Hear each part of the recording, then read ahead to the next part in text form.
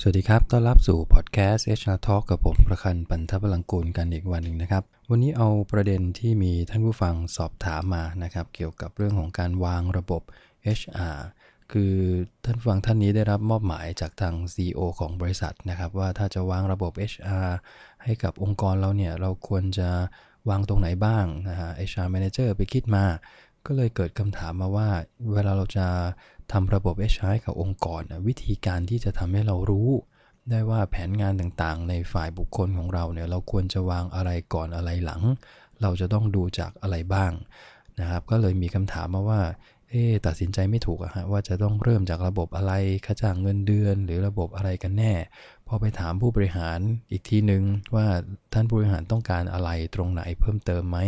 ผู้บริหารก็ตอบมาว่าคุณเป็น HR Manager คุณก็ต้องรู้สิว่าตอนนี้ระบบไหนที่ควรจะเริ่มก่อนเริ่มหลังงั้นคุณก็ไปคิดมาอันนี้ก็เป็นที่มาของพอดแคสต์วันนี้นะครับว่ามันเป็นคำถามว่าถ้าบริษัทเรากำลังจะวางระบบ HR ใหม่เนี่ยเราควรจะเริ่มจากอะไรหรือมันควรจะต้องทำไปตั้งแต่ต้นจนจบหรือตรงไหนดีตรงไหนไม่ดีถ้าท่านคิดไม่ออกจริงว่าจะเริ่มจากจุดไหนนะครับผมแนะนำว่าเราอาจจะต้องคือวิธีที่ง่ายสุดเนี่ยทำจากsatisfaction survey ก็ได้ถ้าเรามีพวกบรรดาการสำรวจความพึงพอใจพนักงานที่มีต่อระบบงานต่างๆในบริษัทเนี่ยนะครับมันก็น่าจะพอได้ไอเดียส่วนหนึ่งหรือบางแห่งก็ใช้ตัว engagement survey ก็ได้พอได้คะแนนมาดูว่าจุดไหนที่จะต้องพัฒนาปรับปรุงบ้างแล้วก็เอาประเด็นตรงนั้นมาเพิ่มเติมนะครับแล้วก็มาวิเคราะห์กันต่อได้แต่ถ้าสมมุติว่าเราไม่มีตรงนั้นเลยเราจะใช้วิธีการไหนนะฮะก็อยากจะขออนุญาตแนะนำตัวหนึ่งที่น่าจะพอได้ไอเดียจาก System ตัวนี้ก็คือการวิเคราะห์เรื่องของ Employee Life Cycle เนี่ยนะฮะว่าไอตัววงจรชีวิตการทำงานของพนักงานในองค์กรเนี่ยมันเริ่มต้นมันอยู่ระหว่างทางแล้วมันสิ้นสุดยังไงเนี่ยเราลองมาวิเคราะห์เป็นทีละจุด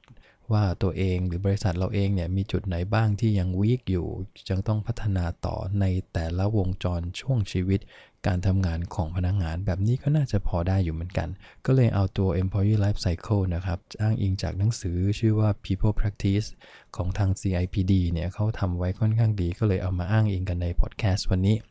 ตัวแรกสุดก็คือก่อนที่พนักงานจะเข้ามาเนี่ยทำงานในบริษัทมันก็ต้องมีช่วงของการดึงดูดนะฮะที่เราเรียกว่า attraction นะองค์กรเรามีระบบที่สามารถดึงดูดคนเก่งๆเข้ามาได้มากน้อยแค่ไหน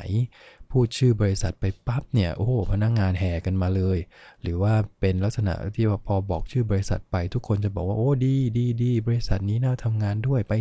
สิถ้าเป็นแบบนี้แสดงว่า attract ของเราเนี่ยค่อนข้างจะดีไม่ค่อยมีปัญหาในเชิงของการที่จะดึงดูดเอาคนทั่วๆไปหรือแม้กระทั่งคนเก่งๆเนี่ยเข้ามาสมัครงานกับเราอันนี้มันจะเป็นจุดหนึ่งที่ทำให้เราหาคนได้ง่ายนะครับเมื่อเทียบกับบางบริษัทที่พอพูดชื่อบริษัทปุ๊บไม่รู้จักแม้กระทั่งคนในวงการเดียวกันยังงงมีบริษัทนี้ด้วยเหรอแล้วเขาเป็นยังไงหรือในทางที่แย่ไปกว่านั้นก็คือพอพูดถึงชื่อบริษัทปุ๊บทุกคนสายหน้าแล้วบอกว่าอยากไปทำงานอันนี้แปลว่าเรื่องของแบรนดิ้งของเราเนี่ยน่าจะมีปัญหาเพราะฉะนั้นในช่วงก่อนที่พนักงานจะเข้ามาทำงานในช่วงที่เรียกว่า attract คนเป้าหมายเนี่ยครับเราคงจะต้องมีการทำแบรนดิ้งที่ชัดเจนนะฮะไม่ว่าจะเป็นแบรนด์ในเชิงของ Marketing ของเรารวมถึงแบรนดิ้งในเชิงของ Employer ที่เป็นนายจ้างที่ดีนะครับเพื่อทำให้ตลาดรับรู้ว่าเนี่ยตอนนี้เราเป็นนายจ้างแบบไหนเราดูแลคุณได้นะถ้าคุณมาทำงานที่นี่คือช่วงแรกสุดนะฮะก่อนที่พนักงานจะตัดสินใจเข้ามาตรงนี้เราดีหรือยังอันนี้คือจุดแรกสุด attraction นะฮะจุดที่2ก็คือเริ่มที่จะเข้าสู่ระบบ recruitment and selection ละครับนี่ว่าหลังจากที่เราดึงเอา pool candidate มาพอสมควรมีกลุ่ม target แล้วเนี่ยเรามีระบบในการสรรหาคนเป็นยังไงเราใช้วิธีการไหนได้บ้างนะครับไม่ว่าจะเป็นออนไลน์เว็บไซต์โซเชียลมีเดียต่างๆเนี่ยเราใช้ได้อย่างเต็มประสิทธิภาพไหมแต่ละช่องทางไหนเราได้คนได้ตรงกับเรามากที่สุดถ้าเรา attraction ตอนต้นได้ดีเนี่ยนะฮะ recruitment ในการสรรหากลุ่มคนต่างๆวิชาชีพต่างๆมันจะไม่ค่อยยากนักมันเชื่อมโยงกันอยู่แต่พอเราได้กลุ่มผู้สมัครมาแล้วเราต้องมาเลือกนี่แหละครับเราต้องมาตอบโจทย์ว่าการเลือกพนักงานเข้าทำงานเนี่ยระบบวิธีการเลือกของเราใช้วิธีการไหนบ้าง มีประสิทธิผลมีประสิทธิภาพมากน้อยแค่ไหนจากสถิติเก่าเลยก็ได้ครับว่าเราเลือกเข้ามาแล้วโอ้ส่วนใหญ่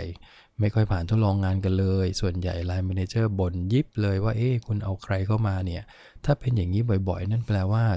จังหวะเรื่องของ selection ควรจะต้องได้รับการพัฒนาปรับปรุงหรือวางระบบใหม่เดี๋ยวปัจจุบันนี้มันมีวิธีการคัดเลือกเยอะนะครับเราอาจจะไม่จำเป็นต้องสัมภาษณ์อย่างเดียวนะฮะบางคนผู้สมัครเองก็ยังบอกเองด้วยว่าในการวิจัยหรือสอบถามจากผู้สมัครว่าคุณต้องการอะไรต้องการจะให้บริษัทมีวิธีการยังไงกับคุณได้บ้างเนี่ยเขาก็มีนะครับมีคำตอบมาจากผู้สมัครตรงๆเลยว่าอยากขอแค่เพียงสัมภาษณ์ได้ไหมเพราะบางทีบางคนก็ไม่ถนัดจริงๆกับการตอบคำถามกดดันแบบนั้นแต่ขอให้เขาได้โชว์ความสามารถบางอย่างให้เห็นตรงๆเลยได้ไหมไม่ว่าจะเป็นทักษะทางด้านงานที่เขาสมัครอยู่นั่นแหละบางคนเขาบอกว่าเขาทำงานเก่งแต่เขาคุยไม่เก่งแบบนี้มันก็เสียเปรียบซึ่งมันก็จริงเราอาจจะต้องมีช่องทางในการเปิดโอกาสให้ผู้สมัครเนี่ยได้แสดงความสามารถที่แท้จริงของเขาที่มันไม่ใช่แค่เพียงการสัมภาษณ์พูดคุยกันเพียง1ชั่วโมงหรือไม่ถึงดีเนี่ยนะฮะแล้วเราก็เอาตรงนั้นมาตัดสินใจนี่คือขั้นที่3นะครับ selection ช่วงนี้บริษัทเราเป็นอย่างไรหลังจากที่เราได้พนักงานเข้ามาแล้วมันต้องต่อด้วย onboarding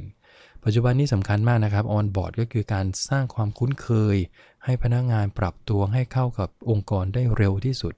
เรามีระบบ onboarding ที่ดีมากน้อยแค่ไหนตั้งแต่วันแรกที่เขาเริ่มงานกับเราหรืออาจจะก่อนด้วยซ้ำไปวันที่เซ็นสัญญา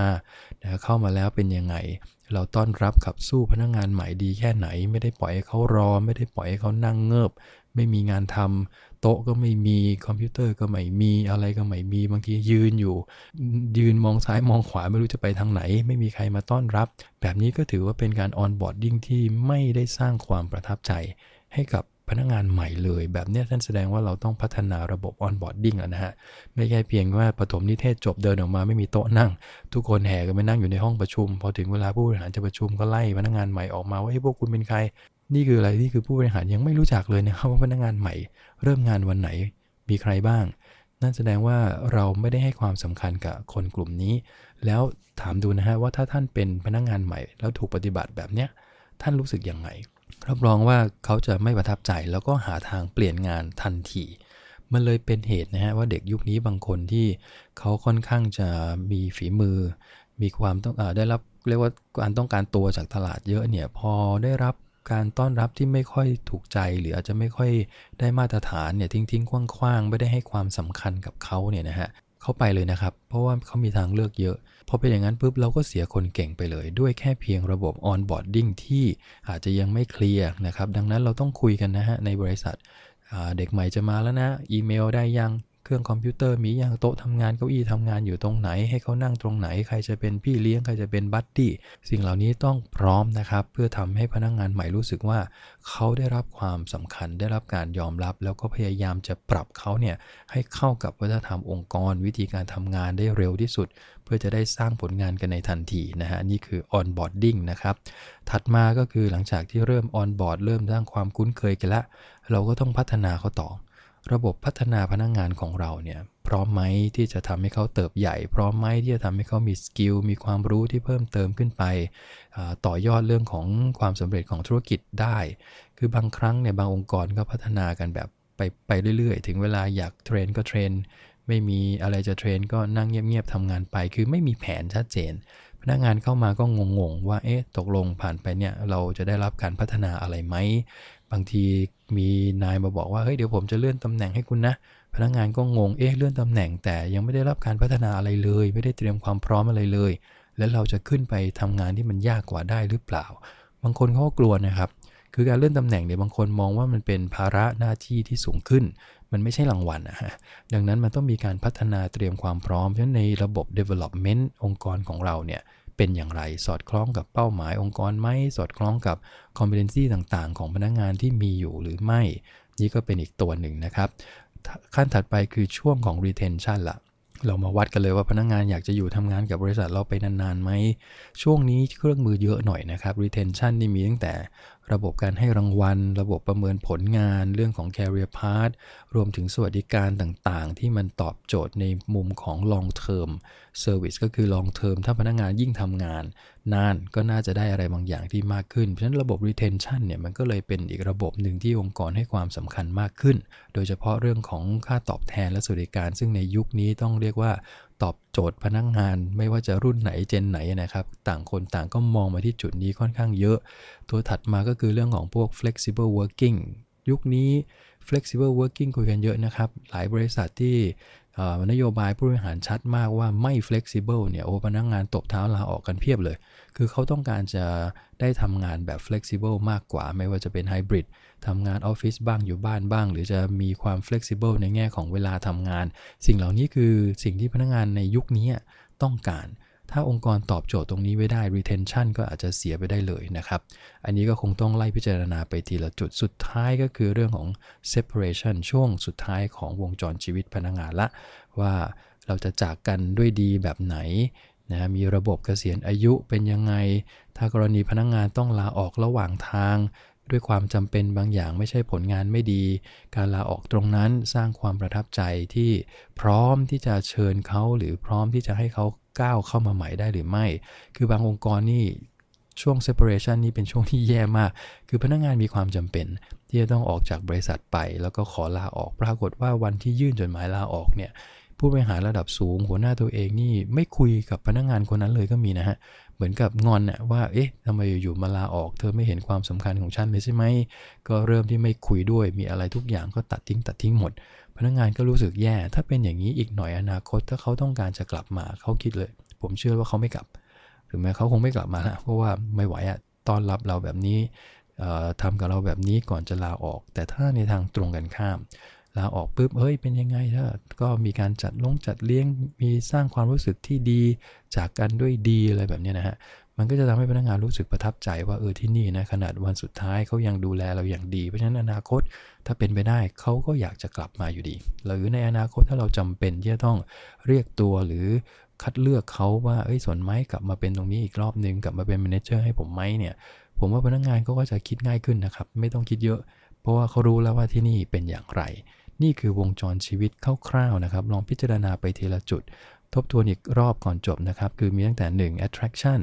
recruitment selection เข้ามาแล้ว onboarding เป็นยังไง onboarding แล้วก็ต้องเป็น development นะครับหลังจากนั้นก็เป็นระบบ retention เก็บรักษาพนักงานให้อยู่กับเราทำงานกับเรานานๆสุดท้ายก็เป็นเรื่องของ separation ลองดูในแต่ละวงจรช่วงชีวิตการทำงานตรงนี้ดูก็ได้นะครับว่าบริษัทของเราเนี่ยช่วงไหนที่มีประเด็นที่จะต้องพัฒนามากน้อยต่างกันผมเชื่อว่ามีแต่ละแห่งอาจจะมีความสำคัญไม่เท่ากันไม่เหมือนกัน